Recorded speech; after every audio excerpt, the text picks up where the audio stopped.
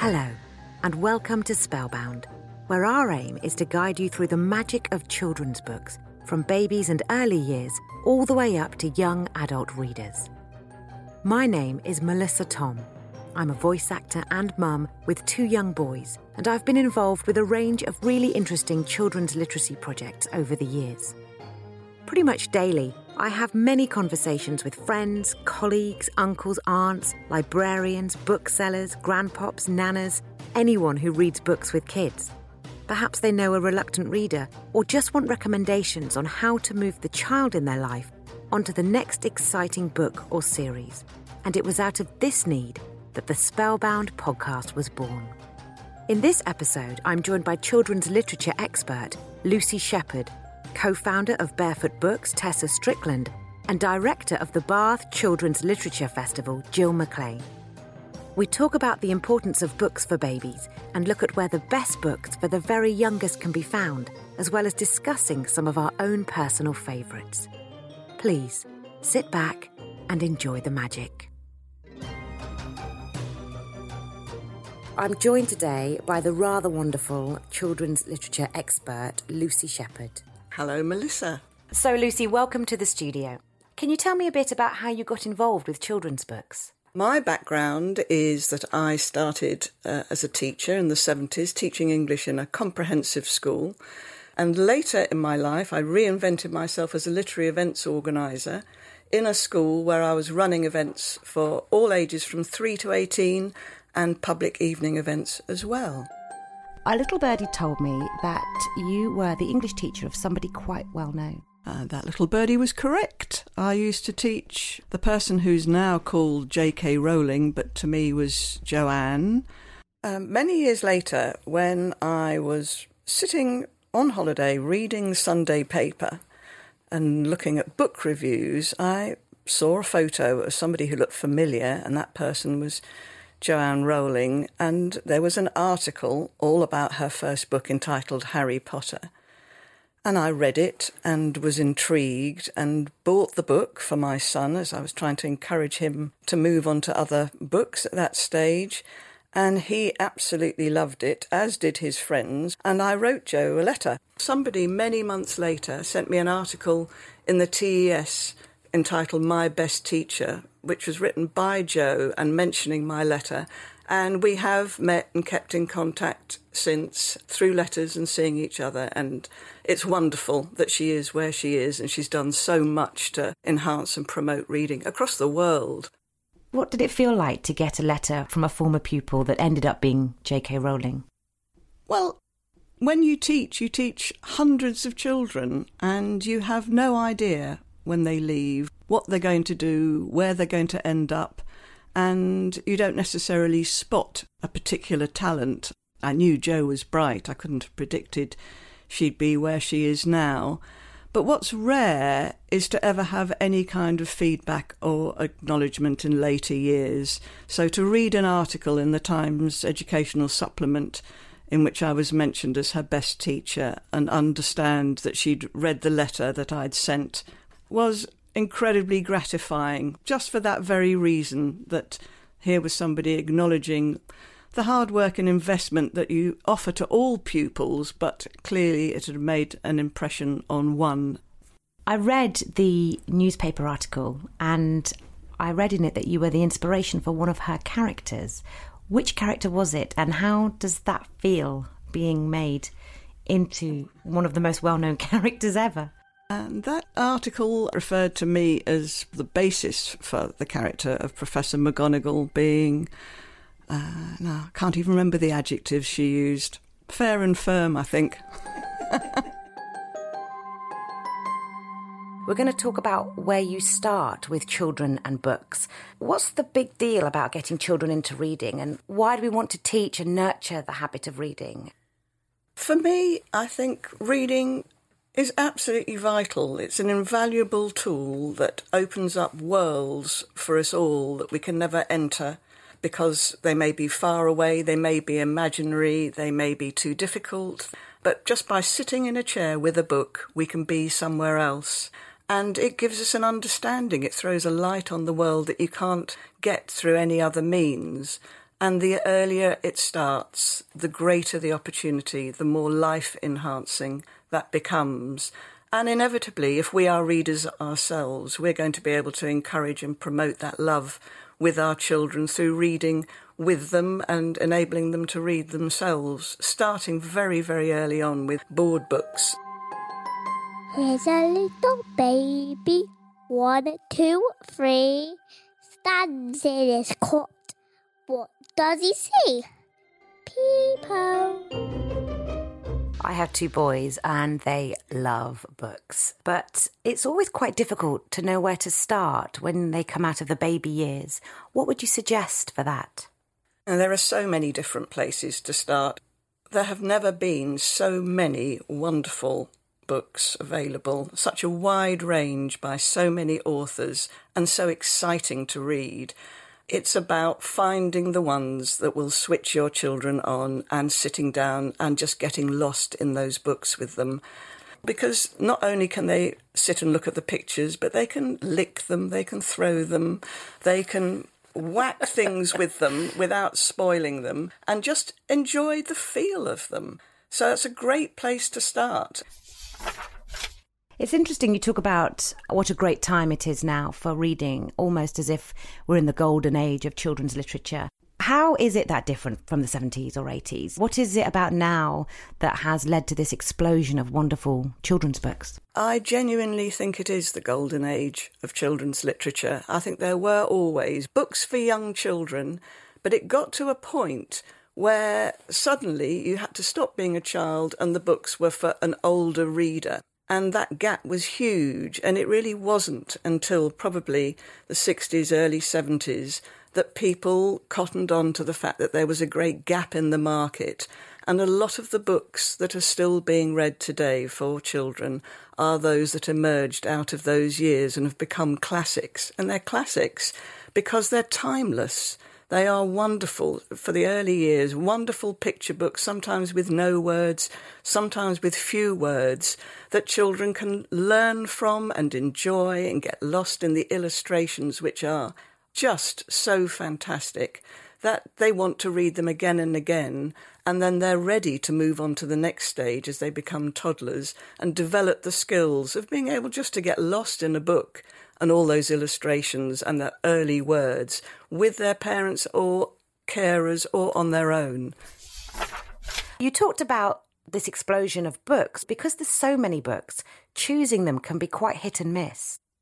I think choosing them can be hit and miss, but there are ways and means to do that effectively. So obviously going to a library and just being able to get lost in the range of books available, going into bookshops and seeing what's there, but also looking at things that will guide you in the right direction. And you can do that through various magazines and looking at book awards. So, for example, there are the Barefoot Books Book Award, the Blue Peter Book Award, the Costa Book Awards, the Waterstones Children's Prize, the Carnegie Medal, the Kate Greenaway Medal. All those book awards bring the best of books to the top of people's lists, to their consciousness, and they've often been chosen by experts in the field, particularly the Kate Greenaway and the Carnegie Medals, because those 2 particular prizes are the ones that authors want to win. There's no money involved, but they are judged by professionals. It's librarians who pick those books. The long lists are always fascinating. The short lists are always very exciting. And the winners are people who are picked for writing the best of children's books. The other awards are all wonderful in their own way. They help to promote children's books. They enable us to find things more easily because there are so many thousand books published every year. And it's not difficult if you look up children's book awards to see what's available. You'll get guided to and through these long lists and enable your child to find the right kind of book for their stage and age.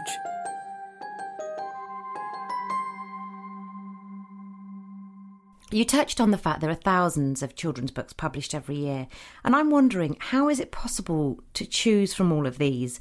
Something that people ask me all the time is to help them choose books for their children. and what they want is age-appropriate book lists.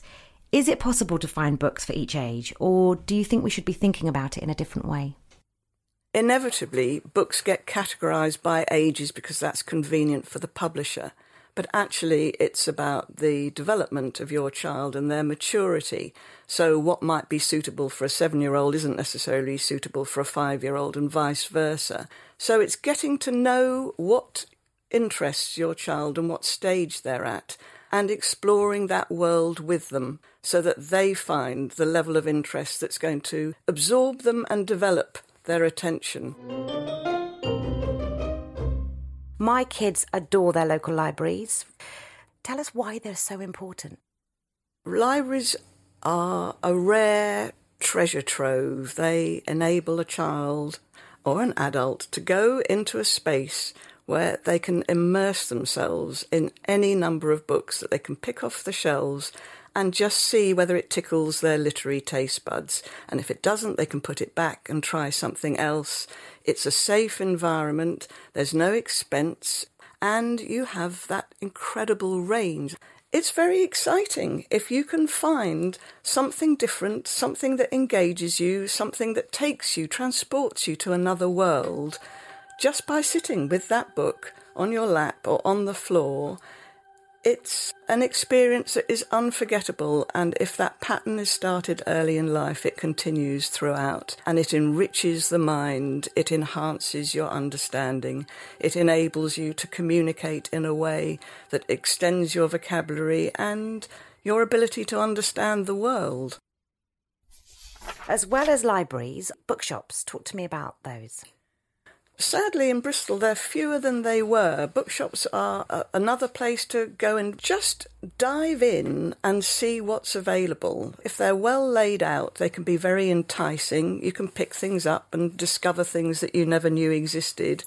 And of course, anybody in a library or a bookshop who knows their stuff can advise and enable you to find, or the child to find, the kind of things that they'd be interested in, and discover completely new things as well.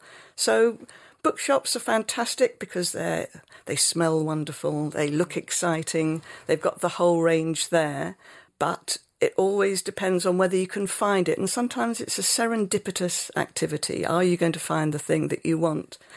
But bookshops and charity shops and libraries and going to festivals are all different ways you can immerse yourself in different books and find reading delights that you never knew existed. So one of the many ways to find out about new children's books is to go to children's literature festivals. Are there many in the UK, and why is it important to visit them?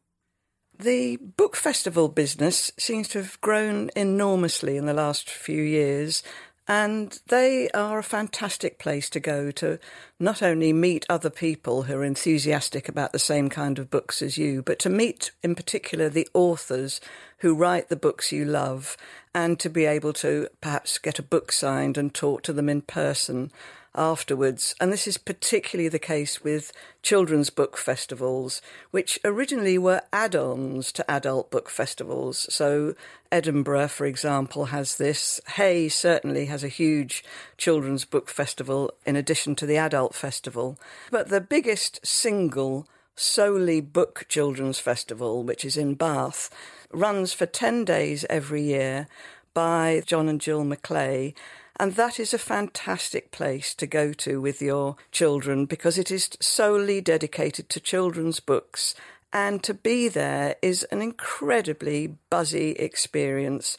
Children get so excited at the prospect of listening to and meeting their favourite authors and just being immersed in that world that it really is infectious. And John and Jill are so dedicated to spreading the word and including so many young children, and they have done more to promote that than anybody else I know.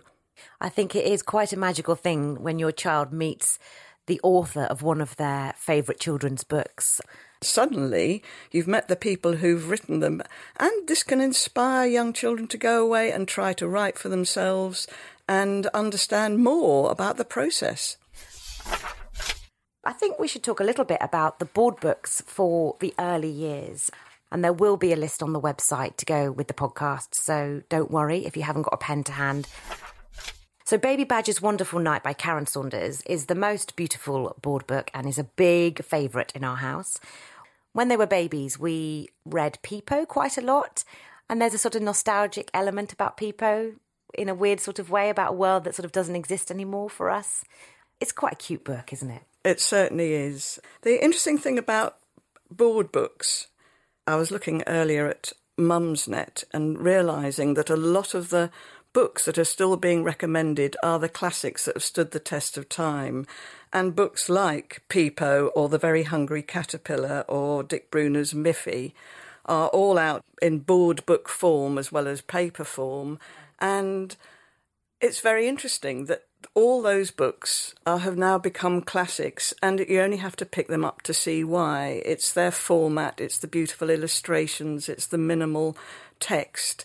And they are lovely books to hold and to discover, and there are an unbelievable number of ways that you can come back to them and reinforce ideas about the world with your children. They just get lost in them, and so do you.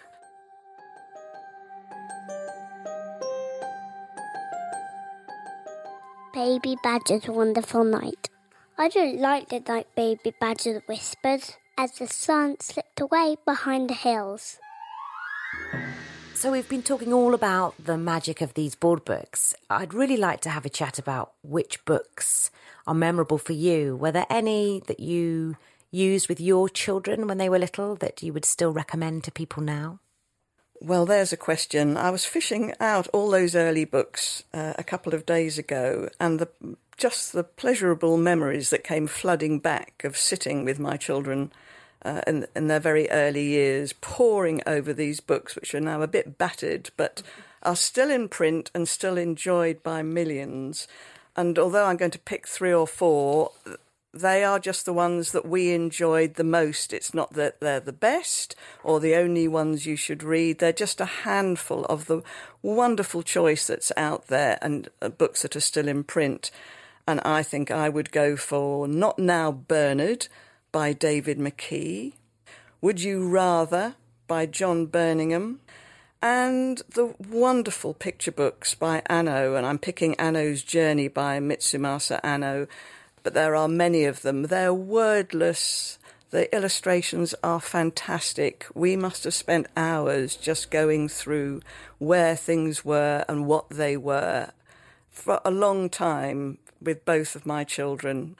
It's the lack of text and the most exquisite illustrations that you could just spend, and I did with my children, hours just looking at all the fine detail, and dozens more I could add to that list. What are yours, Melissa? Definitely Baby Badger's Wonderful Night by Karen Saunders, which is this magical tale of Papa Badger taking his baby badger out to sleep under the stars and making sure he's not scared. Jez Olbra with Bedtime for Bobo. Dear Zoo by Rod Campbell. They were huge in our house. The Very Hungry Caterpillar by Eric Carle. Even I remember. The illustrations are just gorgeous. As we did with Peepo, with Janet and Alan Ahlberg, those holes would present hours of fascination. What's interesting about everything on the list that we put together is they are attractive. Children want to get lost in those, looking at the illustrations, the way things are presented. The storyline often is wordless or minimal words, and they become timeless classics that they'll want to come back to again and again. And if we think back to what we wanted to read again and again, they're often looking back the same timeless stories that stay in our minds and bring comfort. They are all about an association of sitting somewhere comfortable, hopefully snuggled up with somebody else, looking at something and sharing the joy of largely pictures, but also much more if there's minimal text that you can explore and see where that takes you. So we will put a list of all the books that we recommend on the website. As Lucy said, not a definitive list by any stretch of the imagination. Let us know what you think. Drop us a line and tell us about your favourite board books too. So we've talked a lot about board books that have stood the test of time. But Lucy, I want to know, is there a book of the moment that really stands out for you? The trouble with that question is that so many books pop into my head that it feels almost an insult to hundreds of authors to pick on one. But if I'm to pluck the one that's at the top of my head that had a profound impact on my children and still pops into my head on frequent occasions, it's Mr. Magnolia by Quentin Blake, and I can certainly recite it by heart. It's the combination of fantastic illustrations with very simple text, and it's an entrancing book that both of my boys enjoyed. And Quentin Blake, as we know, is the most wonderful illustrator, and if we had time, I would read you the whole thing, but if you haven't come across it, go and find Mr. Magnolia. We haven't got any of the books that you've recommended on this podcast, so we will be rushing out to get those. For me, I think, like you, there are far too many to choose from, but one that I have recently just bought for my sons is called The Lost Words by Robert Macfarlane and Jackie Morris. And it's all about little spells, about the words that we've been losing as children. It's huge, but I can't wait to read it with my kids. And it reminds me of, you know, getting those cloth-bound books when you were younger. And I don't really seem to be able to find those anymore for my children. The Lost Words for me is where it's at. So we've pretty much wrapped it up, really. Any sort of final tips for books for the early years? Total immersion. I think any opportunity to snuggle up with a young child surrounded by different books and just enjoy everything they have to offer. Sometimes it's the most unexpected thing that a child can point out or you might point out. It's the comfort it brings in sharing something in an intimate way that starts that deep love of books that you hope will be a lifelong pleasure, because it will provide them with comfort in years to come when they can escape into something for any number of reasons into their head with the page in front of them that shuts out the world when you need and want it to. Lucy, thank you so much for joining us. It's always a pleasure to talk about children's books with you. So I'm here with Tessa Strickland, co-founder and advisory editor of Barefoot Books. If you haven't come across them yet, do look them up. They are things of beauty, stories from around the world with the most glorious illustrations. Hi Tessa, thank you for joining us. Hi Melissa, thanks for asking me. I'm actually really excited I get to talk to you about children's books. My boys grew up on Barefoot Books as babies and they absolutely adored them. Can you tell me a bit more about why you set up Barefoot Books? I set up Barefoot Books because as a young mum, I felt it was essential, not just important, for children to have stories in their everyday lives and for those stories to come sometimes from cultures that weren't in the cultural mainstream and actually in many cases still aren't, and for them to see children of different racial and social backgrounds and for no one to be ghettoised. Talk to me about stories being soul food. I loved that when I read that on the site. I think human beings are meaning-making creatures, and we make meaning because of what we remember. And what we remember has to take the shape of story, otherwise it doesn't make sense. And there's something too important for me about the transmission, about what we want to pass on from one generation to the next, and how the best stories always are about the rub between good and evil. I mean, I think that's why Harry Potter's so successful, because there are goodies and baddies in a lot of stories. OK, so we'll talk a bit about the books themselves. What do board and picture books provide for babies and toddlers, in your opinion? For me, a picture book is a child's first theatre. And there's something irreplaceable about the intimacy of sitting with a small child on your lap. And you can, giving the child the lead so that it's the child who's turning the pages. Obviously, the parent is in control, or the adult carer or the elder sibling is in control of reading what's on the pages. But the child really is empowered by being that involved. And it's great for the parent because the parent is like the stage director. And absolutely unique and very special experience. And I think that there was research in the States about 6 years ago which demonstrated that if you read to a child for 20 minutes a day, that child will benefit more than any other activity you could share with them. So, I mean, that speaks for itself. How do Barefoot Books capture the magic of reading at an early age? I have a lifelong fascination about the relationship between music and language. Reading is a very, very keen sense in small children, and they're like sponges. They're soaking it up. So if they can listen to a story that carries meaning but also has a melody, they will be enchanted. And that's the best way to teach a child, I think. You cast a spell. And that's what the sound of the language can do if it's a well-written picture book. Do you have any particular favourite books for babies and toddlers? And if so, what are they? Well, one of my favourite books for babies and toddlers is Mog the Forgetful Cat, Judith Kerr's classic, which is available in board book form as well as in big picture book form, and in miniature picture book form as well, and probably in every kind of form that's been invented. I think that's an adorable story. I also think Alan and Janet Arberg's book, Each Peach Pear Plum, is pitch perfect.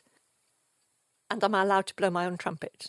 I did a very simple picture book, which I was invited to create by Book Trust in the UK, and that is called Baby Talk, and it's drop dead simple, and it's photographic, so it shows babies, and each baby is from a different cultural background, but it's very, very simple to read aloud.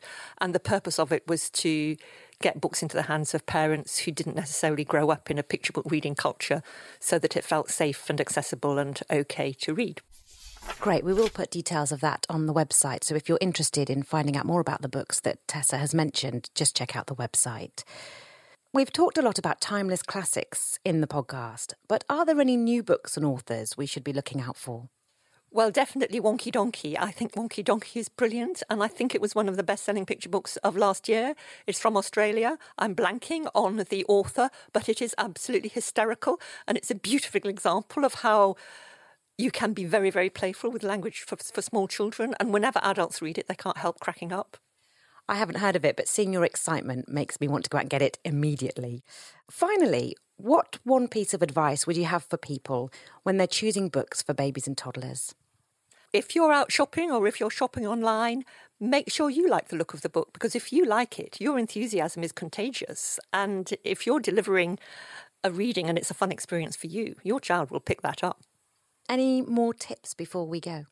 Don't mind if your child asks for the same story again and again and again. It's actually a very healthy sign, because it means that there's something going on that the child can't necessarily make explicit to you, but they are working something through. And when they've worked it through, they won't need that story anymore. I'd actually never thought of the reasons behind that, but that's a really lovely tip to finish on. So, Tessa, thank you so much for joining us. It's been wonderful to talk to you.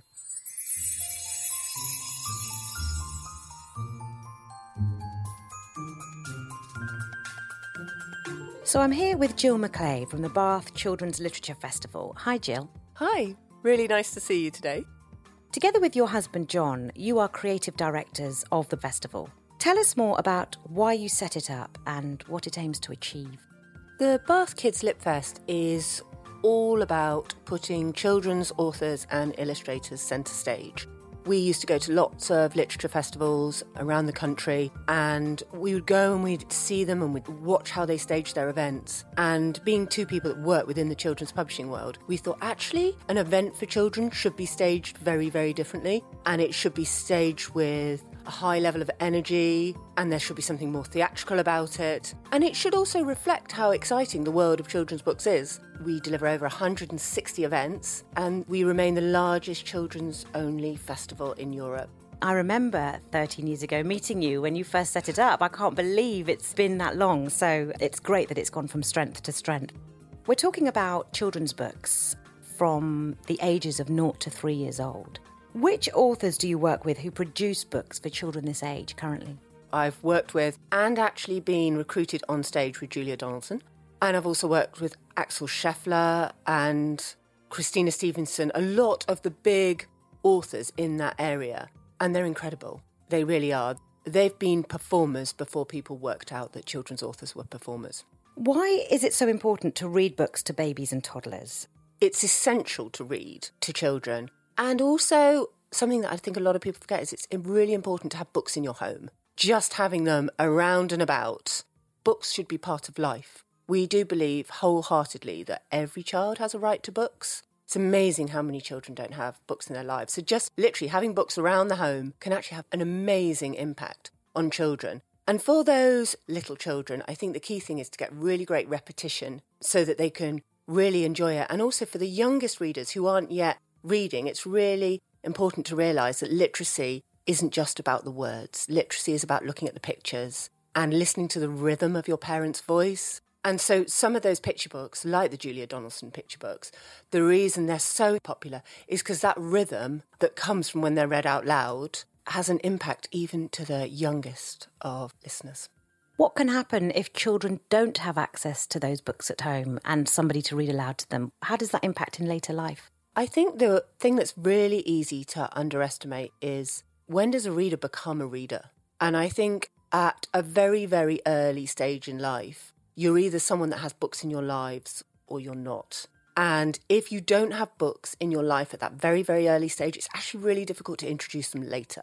So even if your child might not be picking them up, the fact that they're there, you're laying the foundation so when they do want to start reading, they can. And it's not going to be a strange thing for them. Whereas if they don't see books in their world and you haven't introduced them, if they never see you reading, then actually it's quite hard to find that entry point. Do you have any particular favourite books that you'd recommend?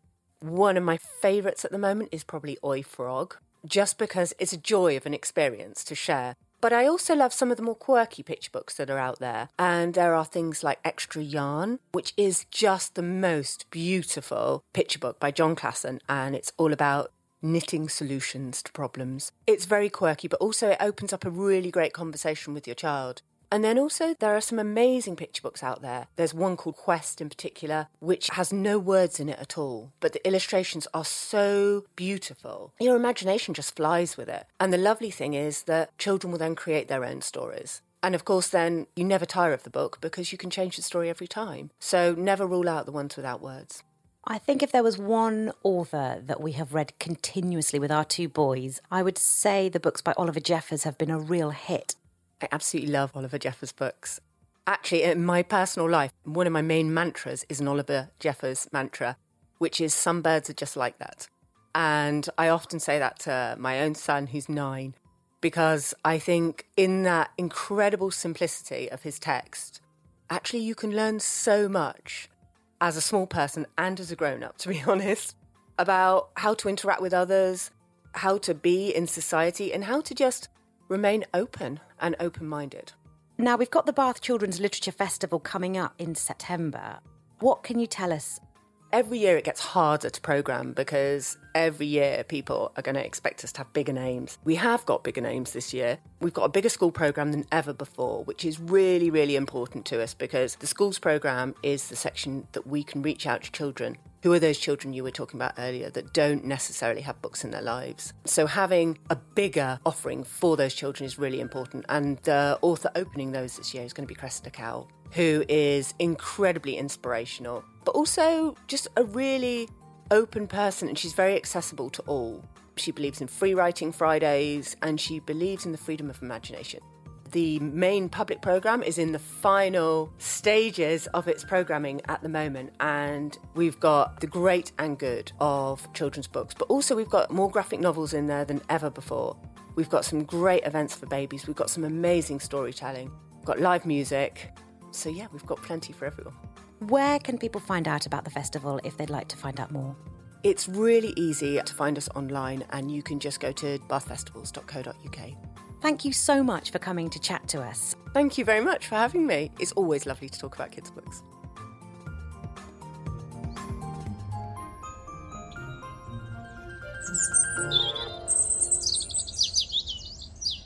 Some birds are just like that.